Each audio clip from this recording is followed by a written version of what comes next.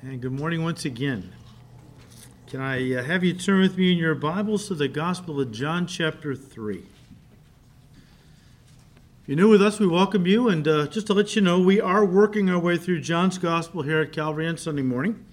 And last week in our study, we came to the second half of chapter 3, where we focused our attention on John the Baptist. And as we said last week, I think you'd be hard-pressed to find a more colorful guy in the Bible than John the Baptist, more interesting guy. I'm fascinated with the simplicity with which John lived his life. I mean, he lived out in the wilderness, sleeping under the stars. He ate a very simple diet of locusts and wild honey, and not a very kind of a life you would think would make a person that happy. Okay, living out in the wilderness. I mean, camping out's fun, but not forever.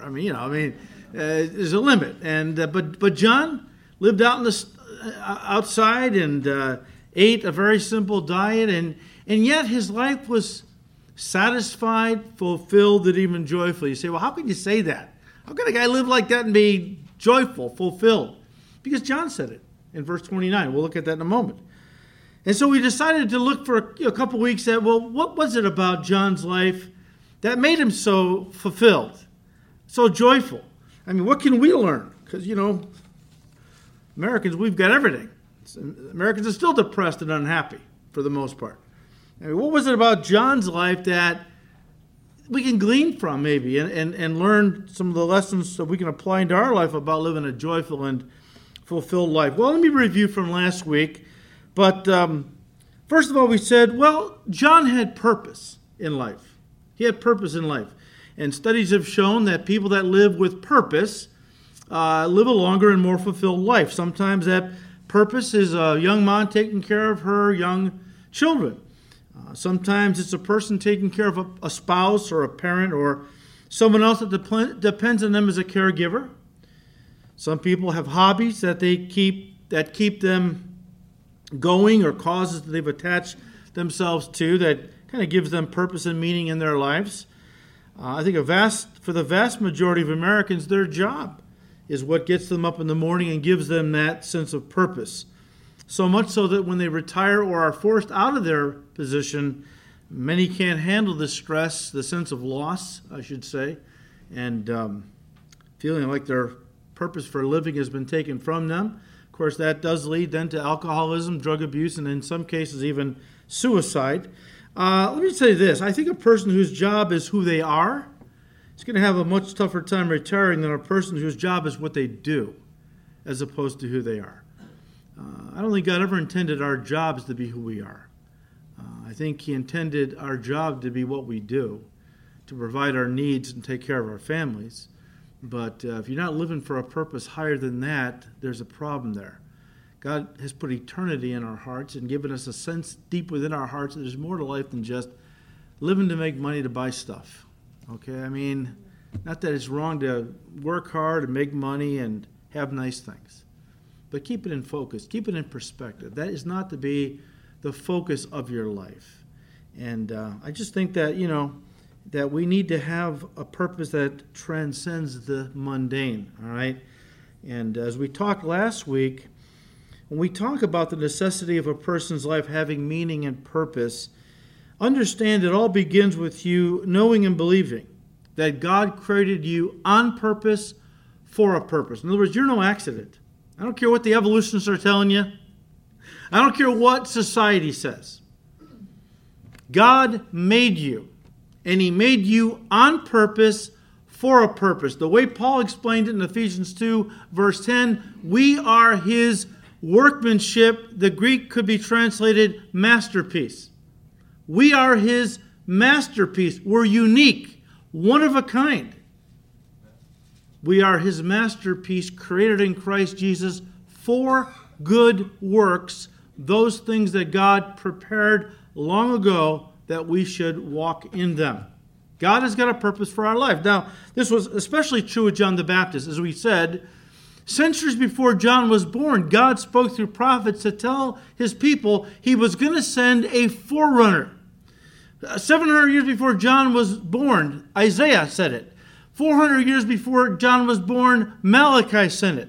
God said, I am going to send a forerunner, a herald, one who would go before the Messiah announcing his coming, to prepare people's hearts for the coming of Messiah. And then even before John was conceived, God sent the angel Gabriel to a very godly priest named Zacharias, who had been married to his wife Elizabeth for many years. They were elderly by this time, and she was barren. And God told Gabriel to tell them that God had heard their prayers. He was going to give them a son. They were going to call his name John. And he was going to go before and turn the hearts of the people back to God. He was going to go forward in the spirit and power of Elijah. He was going to have a dynamic ministry. And so when John was finally born, all through his life, as he's growing up now, his mom and dad no doubt reinforced to him at every turn, John, God has got a purpose for your life. Would to God more Christian parents would do that with their children from the time they were little. Now, John's parents knew what his purpose was. We don't for our kids, but we have to know God's got a purpose for them. And they need to draw close to him and grow in their love and knowledge of him, because the day's going to come when he is going to say, the time is now, and he's going to draw them into this ministry. John was a unique person. And so the first point in our outline is that John had purpose in life. I mean, he knew he was a man sent from God to announce to Israel the coming of their Messiah. And that greatly contributed to his sense of fulfillment and joy that he experienced in life. As we said last time, guys, you will never know greater joy in life. Listen to me. You will never know greater joy in life than in fulfilling the purpose for which God created you. Yeah, but I don't know what that is. You pray. You just keep drawing close to the Lord. He'll show you. All right? He'll show you. So John had purpose in life, number one. Number two, John maintained the proper perspective in life. First of all, we're still reviewing from last week. First of all, he rested in God's sovereignty. Verse 26, and they came to John and said to him, Rabbi, he who was with you beyond the Jordan, to whom you have testified, behold, he is baptizing, and all are coming to him. And John answered and said, a man can receive nothing unless it has been given to him from heaven. Now, of course, that goes back to verses 22 to 25, where now Jesus comes on the scene with his disciples, and they're baptizing down in Judea near Jerusalem. And John, to give the Lord some space, because John did not want to encroach on the Lord's ministry, he moved up to the area of Shechem in Samaria, where John the Baptist was still conducting baptisms and all.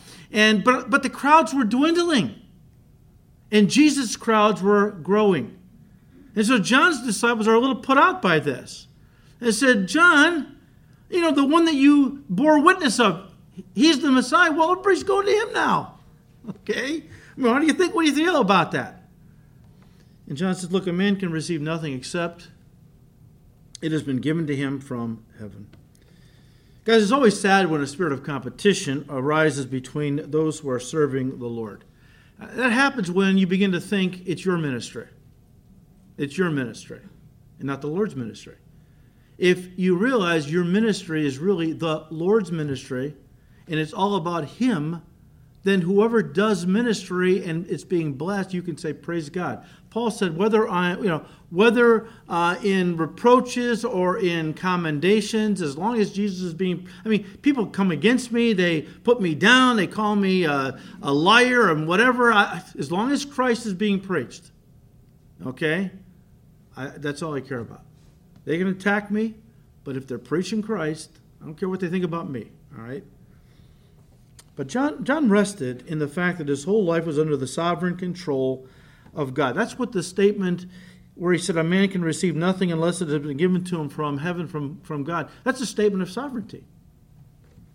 We said last week that often we say things, probably not out loud, but maybe in our heart. We say to ourselves, my career, my money, my ministry, my marriage, my kids, my life. Nobody's going to tell me what to do with my life. I know what's best for my life. I can make my own decisions. I don't need to pray. I know what's best for my life. First of all, you don't know what's best for your life, and neither do I. And secondly, no, those things don't belong to you. Because nobody has anything but what is given to them from God. And if God gave you a career and money and a family and good health, you thank and praise Him every day, and you don't go on just saying, well, I'm going to do what I want to do now. No, God's given you those things for a reason. Seek Him to know what His will is for your life. We don't, And John rightly understood that. He understood that his ministry was a gift from God for a certain period of time until Messiah came. And now that Christ had come, he was happy to fade into the background and let Jesus take center stage. Guys, and this John is a true example of humility. And I can't tell you how important humility is to every area of your life.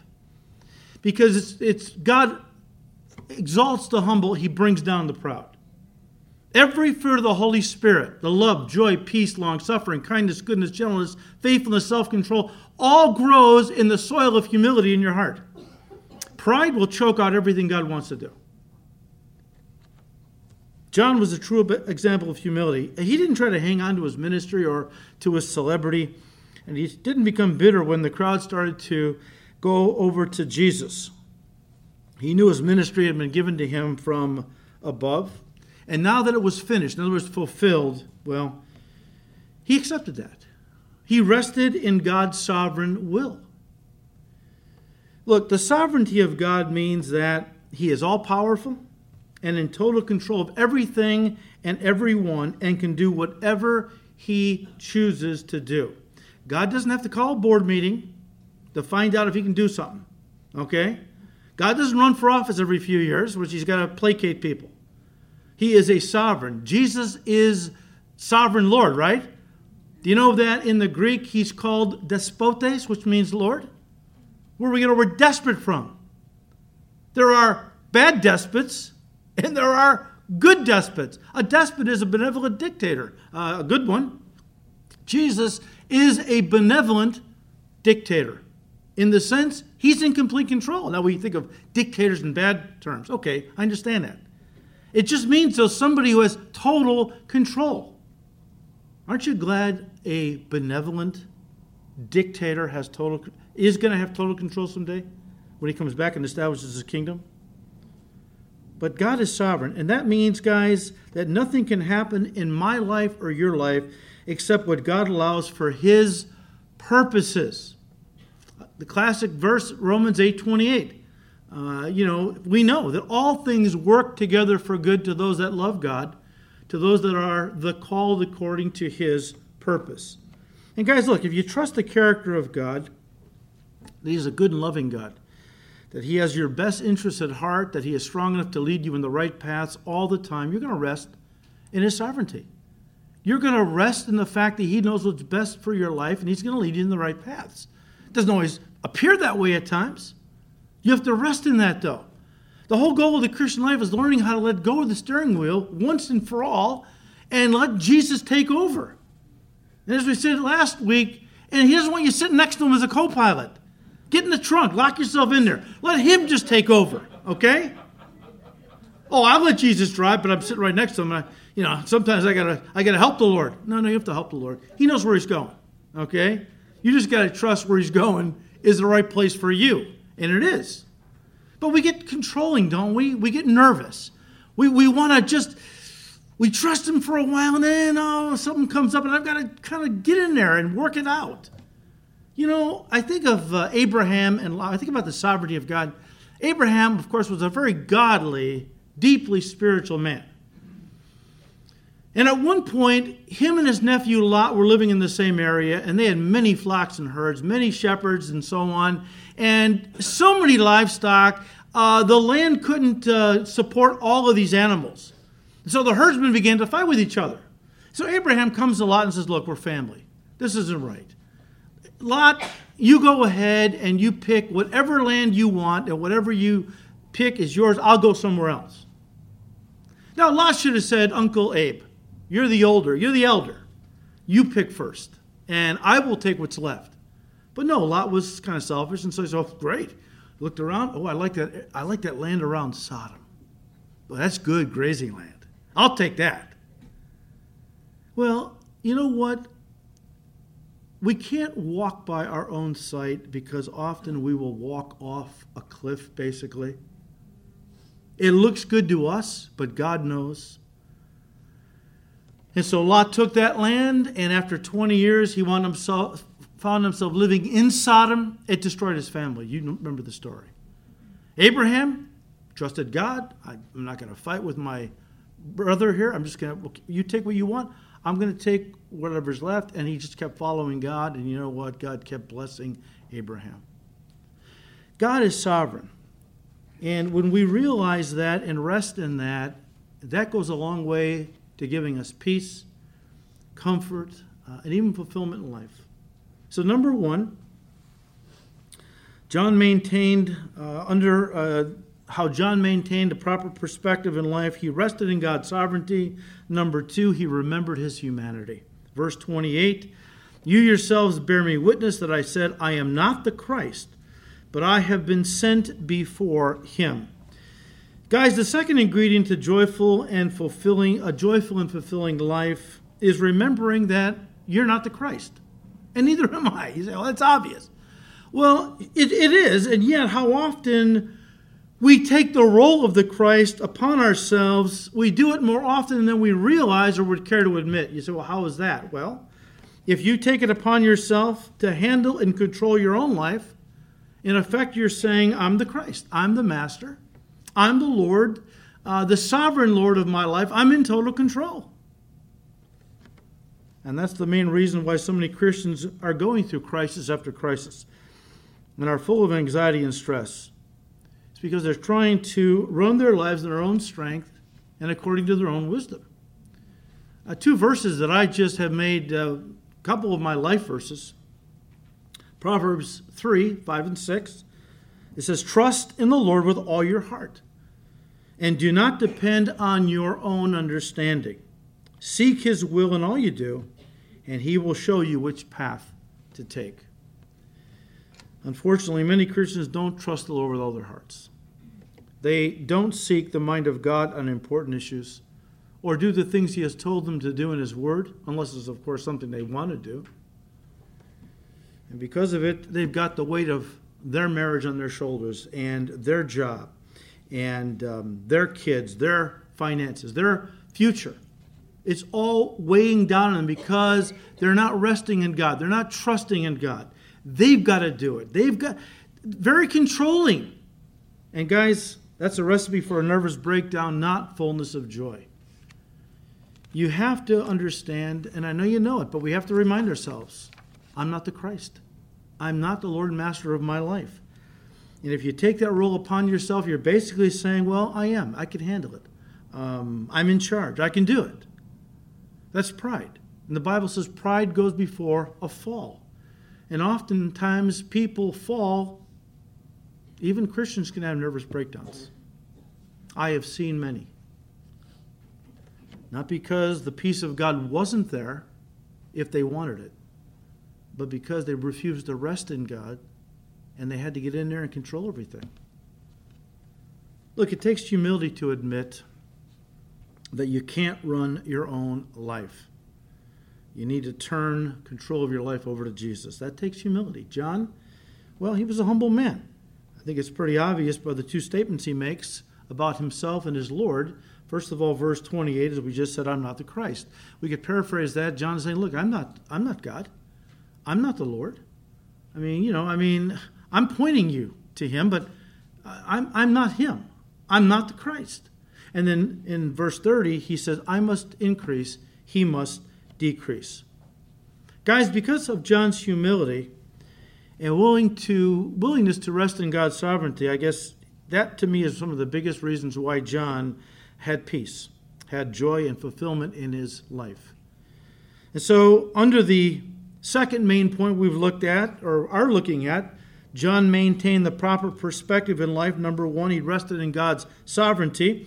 Number two, he remembered his humanity. Number three, he recognized his ministry. Verse 28, you yourselves bear me witness that I said I am not the Christ, but I have been sent before him. He who has the bride is the bridegroom, but the friend of the bridegroom He who has the bride is the bridegroom, but the friend of the bridegroom, who stands and hears him, rejoices greatly because of the bridegroom's voice. Therefore, this joy of mine is fulfilled. Now, the friend of the bridegroom was someone in Jewish culture that parallels the best man in our culture, with a few differences. In the Jewish wedding customs of that day, the friend of the bridegroom arranged many of the details of the wedding. And, this is important, brought the bride to the groom prior to the marriage ceremony. John saw himself not as the bridegroom, not as the focus, but as the friend of the bridegroom, which means a servant. And because John recognized what God called him to do, it really helped to keep him from making his ministry about himself. But rather he found his joy in simply bringing people to Jesus. I have seen many men in ministry over the years that started out good. They started out with a good heart. All they wanted to do was exalt Jesus. But then they started to experience success in their ministries, and with it, popularity. And after a while, slowly you began to see it was less and less about Jesus and more about them. And all of a sudden, they were the star of every story, the hero of every story, right? All of a sudden, it was all about them and their ministry and what they did for the Lord and so on. And as they lifted themselves up with pride, as again the Bible says pride goes before a fall, well, most of those same men have fallen and have been removed from ministry. Guys, we must recognize our ministry, whatever your ministry is. We have to recognize that our ministry isn't to draw attention to ourselves or to make ourselves the focus in any way. It's to remain in the background and to keep pointing people to Jesus. Remember in a previous study we talked about John?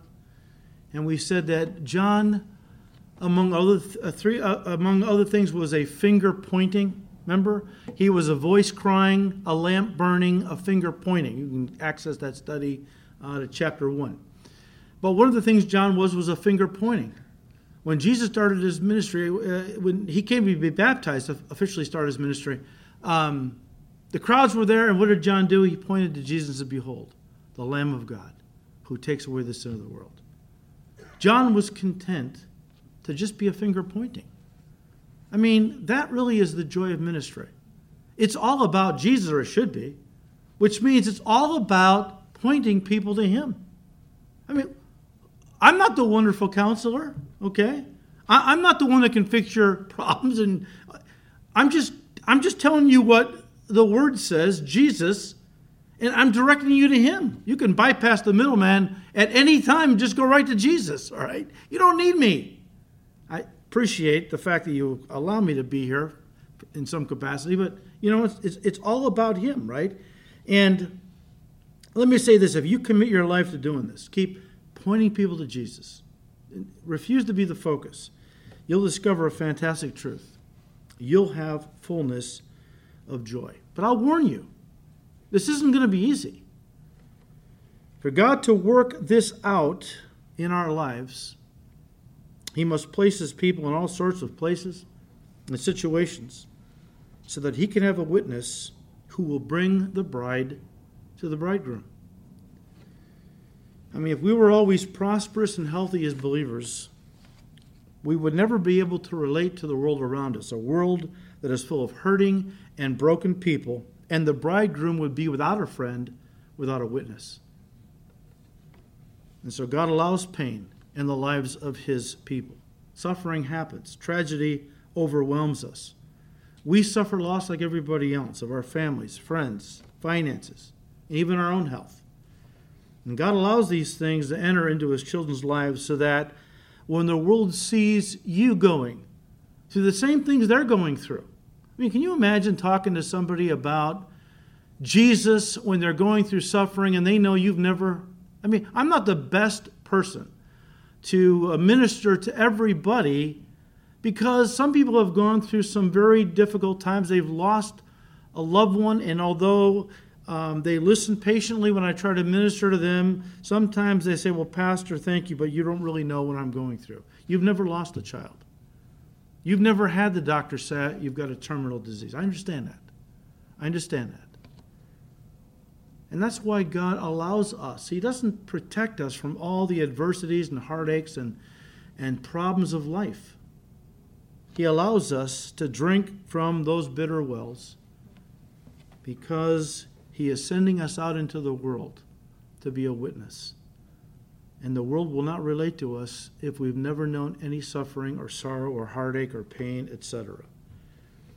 And when you go through these things, and they see you going through these things, and you have peace and even joy, they're drawn to you. They want to know what it is that you've got. And I'll tell you what, guys, you become a powerful friend of the bridegroom. But please don't miss this. And please don't think I'm crazy for what I'm about to say. If you recognize the purpose for which God created you, again, to be a witness for Christ, to bring people to Christ, then you will listen. Embrace sickness.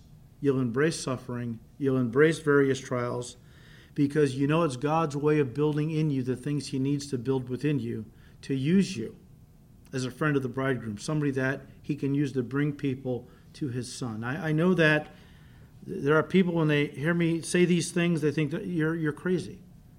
Pastor, what is wrong with you? I'm supposed to embrace suffering? I'm supposed to embrace loss, heartache? What does that mean? How can you even say that? Let me say this to you.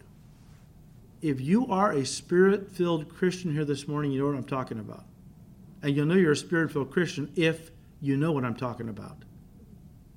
Because unbelievers and new believers, this is a concept they can't get their mind around. But if you're a mature Christian, you've walked with the Lord long enough, you're filled with the Spirit, you know exactly what I'm talking about. And no doubt, whatever adversities you've experienced in your life, God has used it. God has used it. We had a gal in the church for a few years, and she spent a lot of time in the hospital. Her health wasn't the best. But every time she went in the hospital, God put a bunch of people around her, and they got saved. She was always witnessing, okay? So every time she started to get kind of sick or something, we'd say, well, God's got more work for you to do, you know. And we didn't take it lightly. We prayed for her and so on. But we just saw it as God was using it.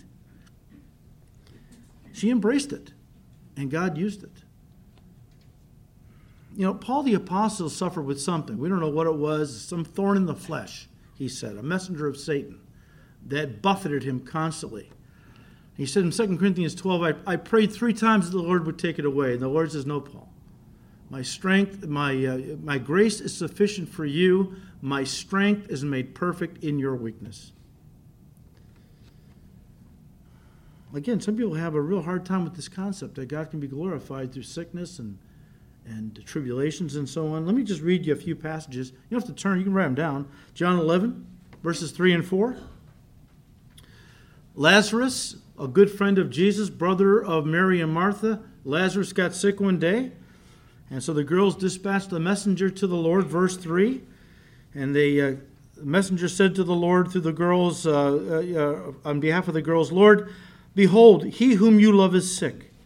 When Jesus heard that, he said, this sickness is not unto death, but for the glory of God, that the Son of God may be glorified through it.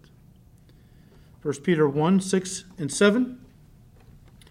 Peter said, in this you greatly rejoice, though now for a little while, if need be, you've been grieved by various trials, that the genuineness of your faith, being much more precious than gold that perishes, though it be tested by fire, be found to praise, honor, and glory at the revelation of Jesus Christ.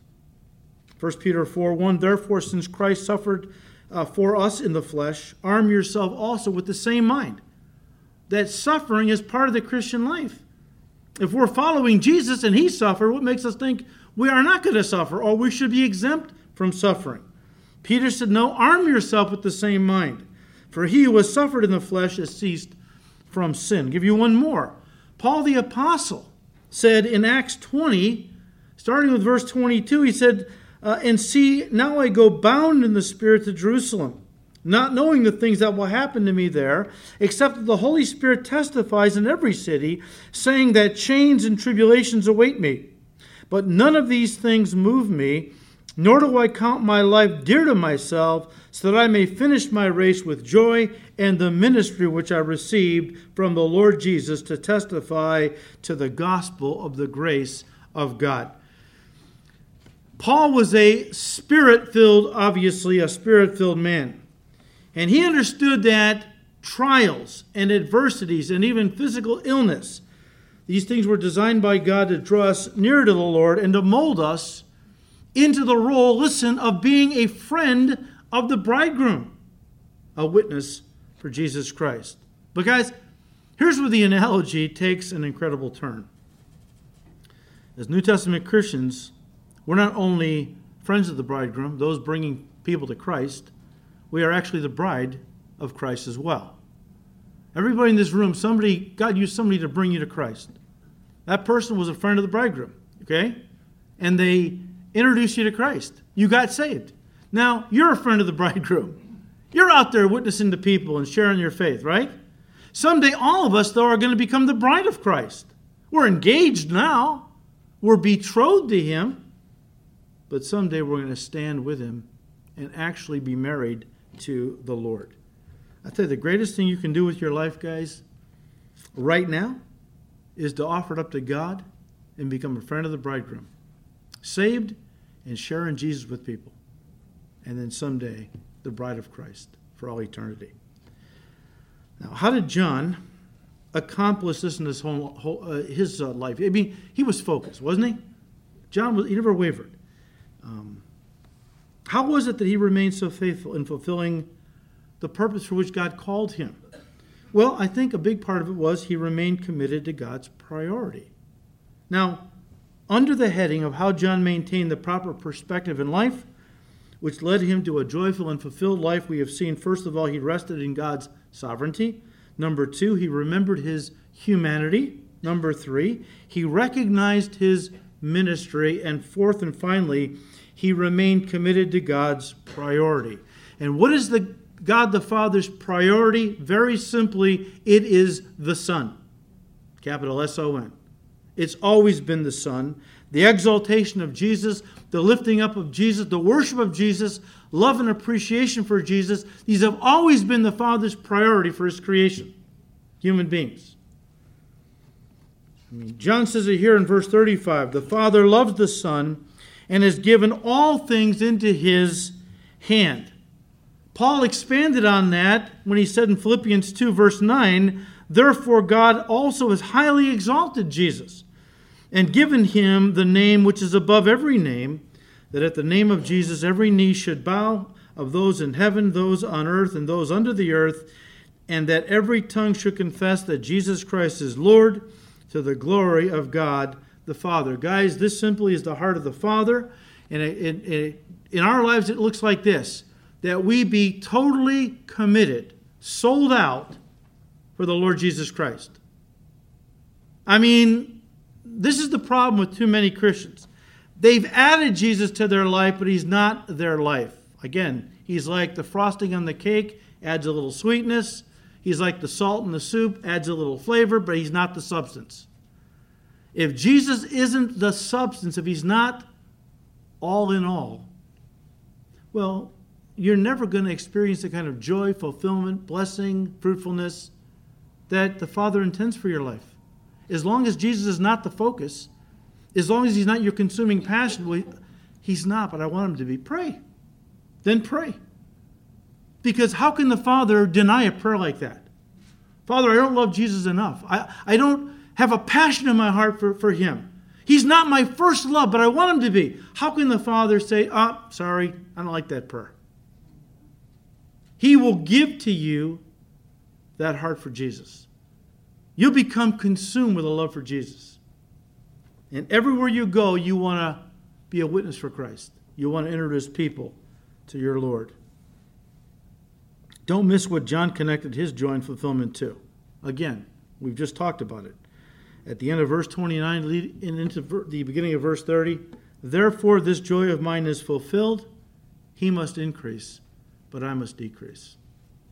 John connects his joy and fulfillment in his life to how much Jesus was lifted up and how much he was diminished. I really think that is it.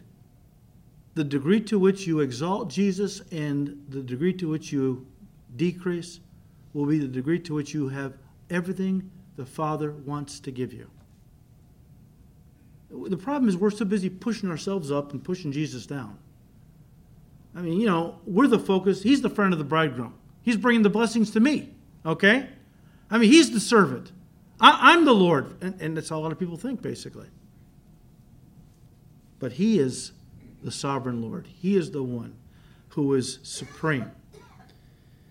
One pastor put it well when he said, and I quote, like John, we must get out of the way and talk to people about Jesus, focus our attention on him, and live for the purpose of sharing him. In other words, we must decrease.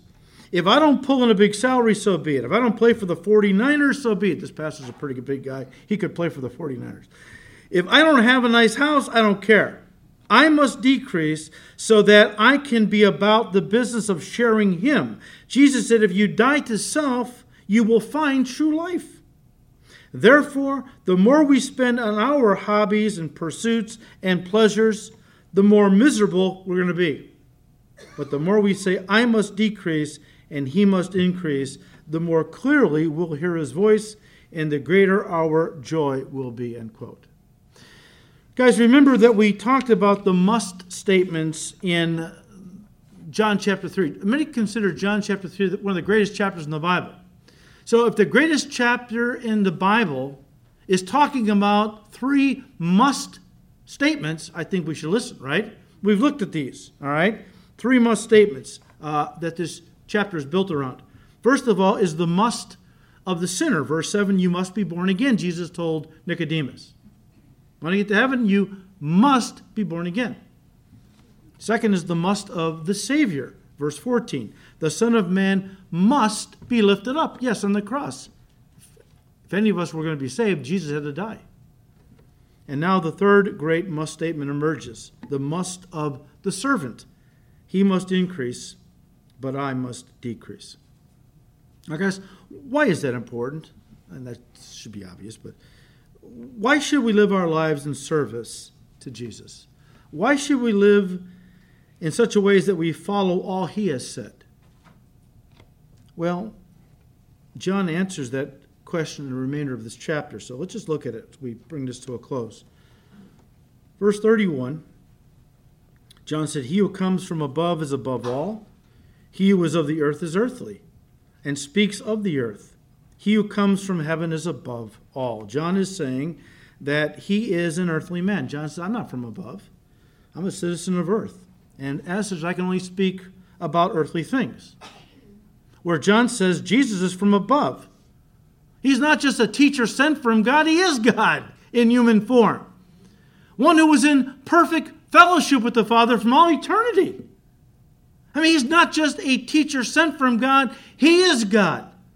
Nobody can ascend to God, he said earlier to Nicodemus. The Son of Man has come down from heaven. Nobody can ascend to heaven. The Son of Man has come down from heaven. And as such, he came down to tell us what was on the Father's heart. What it meant for us to be saved. How we got saved. And the glorious future in his kingdom forever that's awaiting for us now that we are saved.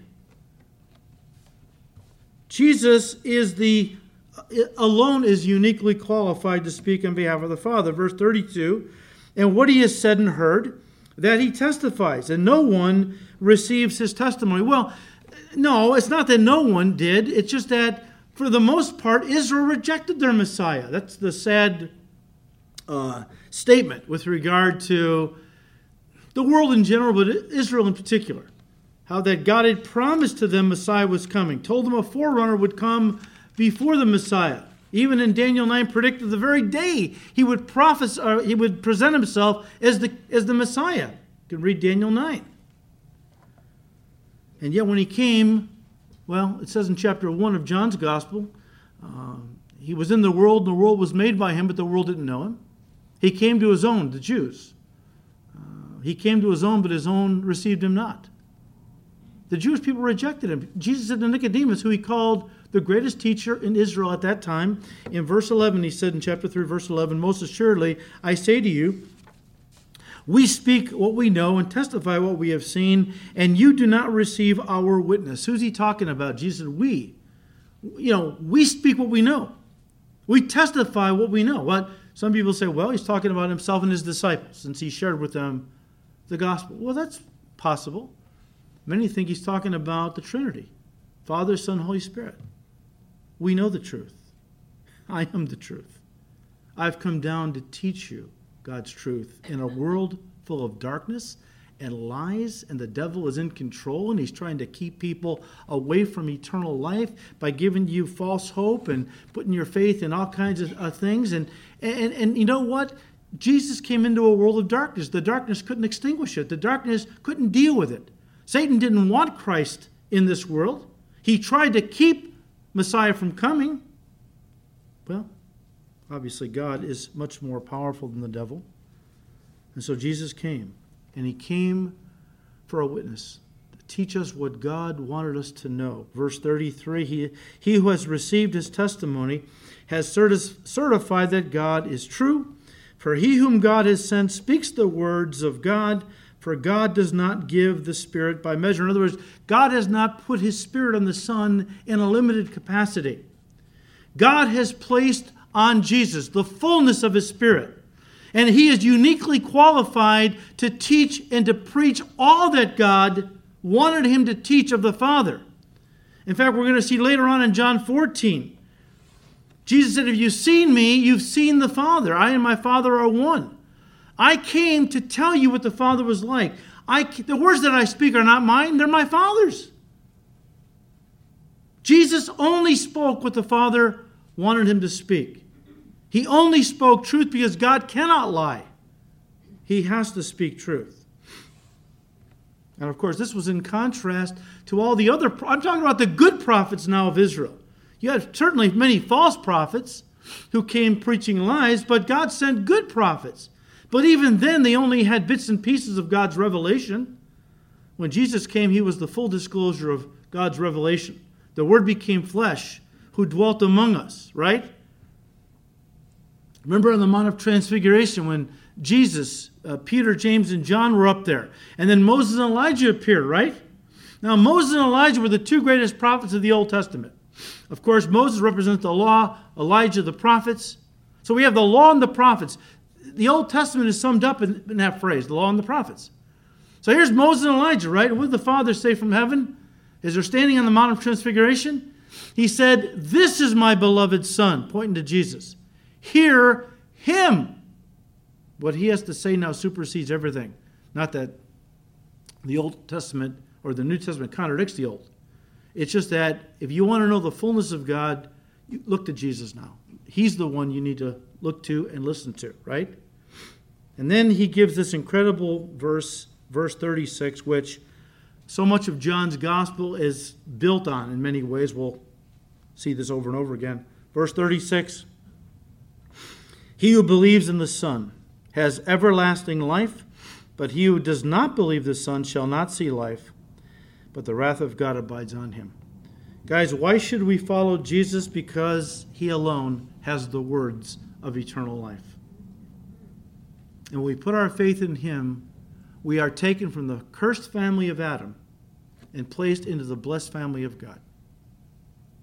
In Adam, all die. That's why you need two births. Once in Adam, physical birth. Second birth in Christ, be born again. And when you do, you change families. The wrath of God, hell, is no longer abiding on you. Now the blessings of God, heaven, eternal life, and so on. All right, well, we're done, but just getting back to our original question, how could a guy like John, who lived in the wilderness, with none of the comforts that most of us think are essential for a life of fulfillment and joy, how could he ever attain such a life? Three things. Because he kept his life simple and unencumbered with the cares of this life. That's a concept we Americans don't really understand. People in third world countries, they understand it. Okay?